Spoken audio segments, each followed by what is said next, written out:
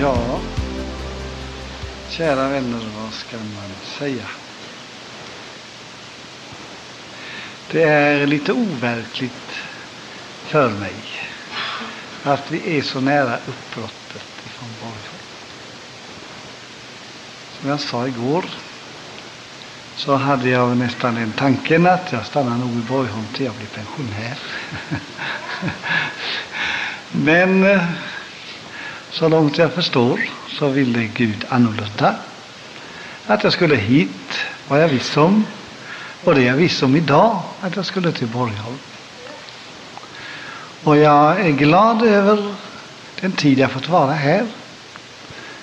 Och söka så ut Guds ord och verka Herrens verk. När man blickar tillbaka på en arbetsperiod så har jag sagt, jag brukar aldrig kunna säga när jag flyttar att jag känner mig färdig. Det händer att en del har förmånen att kunna säga, men det gör inte jag. För jag tycker det är så mycket som inte blivit gjort som skulle blivit gjort. Men ändå är det så att jag upplever som Guds ledning att dra vidare till nytt fält. Det är ju som hos predikanter, vi är ohjälpligt bland flyttfåglarna. Och flyttfågelsinstinkten har man aldrig riktigt kunnat förklara. Det är något hemlighetsfullt över det. Det är bara det att det fungerar så, fast man inte riktigt kan tränga till botten av orsaken. Och man upplever efter en tid på olika fält, ibland kortare, ibland längre tid, det är någonting som bjuder att dra vidare. Och det är väldigt viktigt för oss som Herrens tjänare att få vara i den gudomliga planen och vara i Guds vilja. Jag har bett Gud om nåd att få vara det, och så långt jag förstår så är jag i Guds vilja när det gäller mitt ställningstagande att flytta. Det blir ett växande ansvar, en ökande börda och mera behov av ytterligare Guds nåd. Men om Gud kallar så brukar han följa med. Och det är ju det som är det underbara och det som ger tillförsikt och förtröstan. Jag sa det när vi hade sagt upp, och det var allvar. Jag sa, nu känner man hur fäst man är i vännerna här. Man växer samman i den andliga kampen och uppdelar välsignelser, och det blir band, hjärtan emellan. Imorgon klockan 8 ungefär så kommer flyttbussen och vi packar och far. Det här är det sista mötet jag har som pastor i församlingen här. Det har glatt mig med all den vänlighet som mött mig under åren. Men nu är det så den värme som mött mig här idag. Det är bara så att jag är inte så bra som en del säger, tyvärr. Utan jag har mina fel och brister. En del vet jag om och en del vet jag faktiskt inte om, men de finns där ändå. Men det gläder mig den kärlekens glömska som fungerar här idag. Det är välsignat. Och därför så känner jag tacksam över vänlighet och kärlek som möter mig inför mitt avsked. Och tack för att ni kom här i eftermiddag.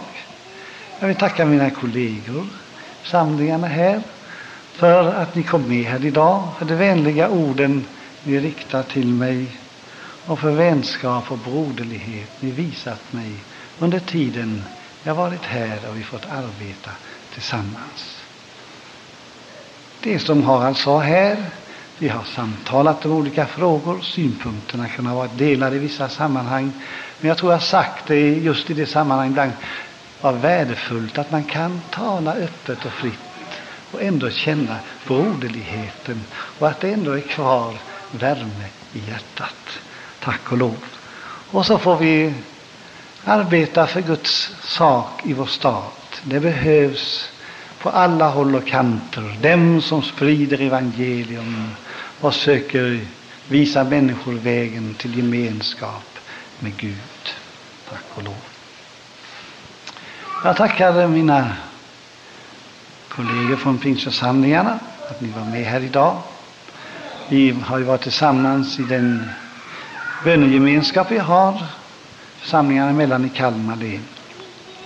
Och det har varit mycket goda samlingar och en talrik uppslutning brukar det vara. Sammanhållningen har varit väldigt god. Jag vill tacka er en och var som är med här idag för vänlighet som mött mig under tiden jag har varit här och träffat er och för all den värme som strömmat emot mig. Jag har varit rörd sista tiden mer än annars över att det finns så mycket kärlek trots bristerna man har. Men det är det fina i Guds verk. När Kristi kärlek verkar så överbryggar det som brister, så blir det hjärtegemenskap och band och välsignelse hjärtarna emellan. Pris för Gud för det. Jag ber gärna ta med en hälsning till församlingarna från min familj och mig. Det blir jag, Iris, som far imorgon till Eksjö. När vi flyttade till Jo för ett antal år sedan, då var vi 9 stycken. Och min företrädare hade haft en av lägenheterna i pastorsvillan. Och nere bodde en dam. Henne sade de upp. Hon fick en bra bostad på annat håll. För att vi skulle få hela huset så vi fick plats. Alla. Men så har det blivit så att det glesnar. En del gifte sig. Och när vi flyttade ifrån Jo så lämnade vi kvar 2 barn där. Som bosatta där nu. Och så hade jag 3 med mig. Mindre än hälften. Och så var vi tillsammans här. Och nu lämnar vi Karina kvar här ett tag. Och vad Jens och Camilla hamnar är väl inte riktigt fastställt ännu. Men det är så där, jag säger som en släkting till mig sa, min brors svärfar, de hade rätt många barn. Så gifte de sig och försvann från hemmet och sa han, vi får sluta som vi började, sa han. Och det tycks bli så för oss också. Men glädjen är att man förlorar inte kontakten med dem för det, utan vi söker tjäna Gud var och en på den ort där vi är ställda.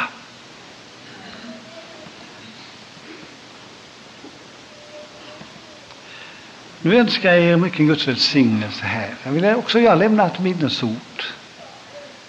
Jag riktar det till mina medbröder. Jag riktar den till församlingen och till en och var utav er här. Och hämtar det från Galaterbrevet 6 och 9. Låt oss inte förtröttas att göra vad gott är. Ty om vi inte uppgivas så ska vi när tiden är inne få inbärga vår skörd. Man kan i arbetet för Guds rike ibland uppleva trötthet. Det är en mänsklig svaghet som vi alla har känning av i olika sammanhang. Men en del av det där kan man sova bort. Men ibland kan man bli trött i själen. Och det är lite djupare det. Men Guds ord inspirerar oss att fortsätta och räkna med Gud och hans hjälp. Och när det gäller att göra vad gott är, så säger skriften, tröttna aldrig på det. Och det är väldigt viktigt att hålla ut. Det finns så mycket i vår tid som opponerar mot det goda. Som vill hindra och förkväva det som är rent och gudomligt. Och det innebär kamp för dem som vill hävda Guds bud och lagar. Därför säger skriften: förtröttas inte. Håll på med att kämpa för Guds sak, för godhet, sanning och rätt. För det lönar sig nämligen. Och han säger här, aposteln, om vi inte uppgivas. Den faran finns. Och det finns dem som ger upp. Men skriften säger: gör aldrig det när det gäller det goda. Om vi inte uppgivas, så ska vi, inte de andra, utan vi, var och en som kämpar, så ska vi, när tiden är inne, få inbärga vår skörd. Arbetet i Guds rike, det är ett såningsarbete. Och det är också följt av skördetider. Och skriften säger uttryckligen: vi ska få skörda. Sådd och skörd, det är funktioner av liv, eller hur? Finns ett liv i fröet som sås. Det slår rot, det växer och utvecklas och mognar. Och en dag så har livets krafter och lagar verkat så det blir skördetid. Men det står när tiden är inne. Det kan variera med det. Men tiden för skörd kommer alltid för dem som inte förtröttas att göra det goda. Och då ska vi få inbärga vår skörd. Kom ihåg det, en och var. Om vi är uthålliga i att så den goda säden, att göra det gott där, att hålla ut utan att ge upp, så kommer den stunden för en och var. Och det är inspirerande att få räkna med det. Gud välsigne er en och var. Tack för den här tiden. Tack för den här eftermiddagsstunden. Tack för vad ni gjort för oss. Och församlingen har ju tillfälle att tacka igår för generositet och avskedsgåvor. Jag stryker det under idag också. Tack för allt ni varit för oss och för vad ni gjort för oss. Gud välsigne oss alla, och så låt oss ena var på den plats där vi står, i den uppgift vi har fått, outtröttligt hålla ut tills Jesus kommer och den stora skördedagen är inne. Amen. Jesus, vi tackar dig för att vi får vara med i ditt verk. Tack för uppdraget du gav oss.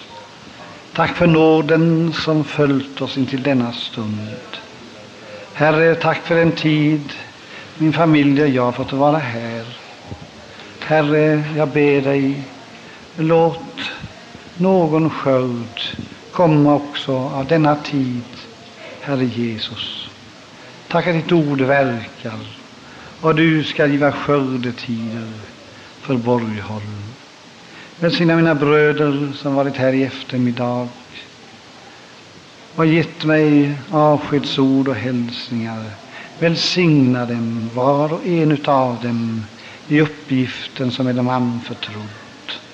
Låt din nåd vila över dem och låt dem få se frukt av arbetet.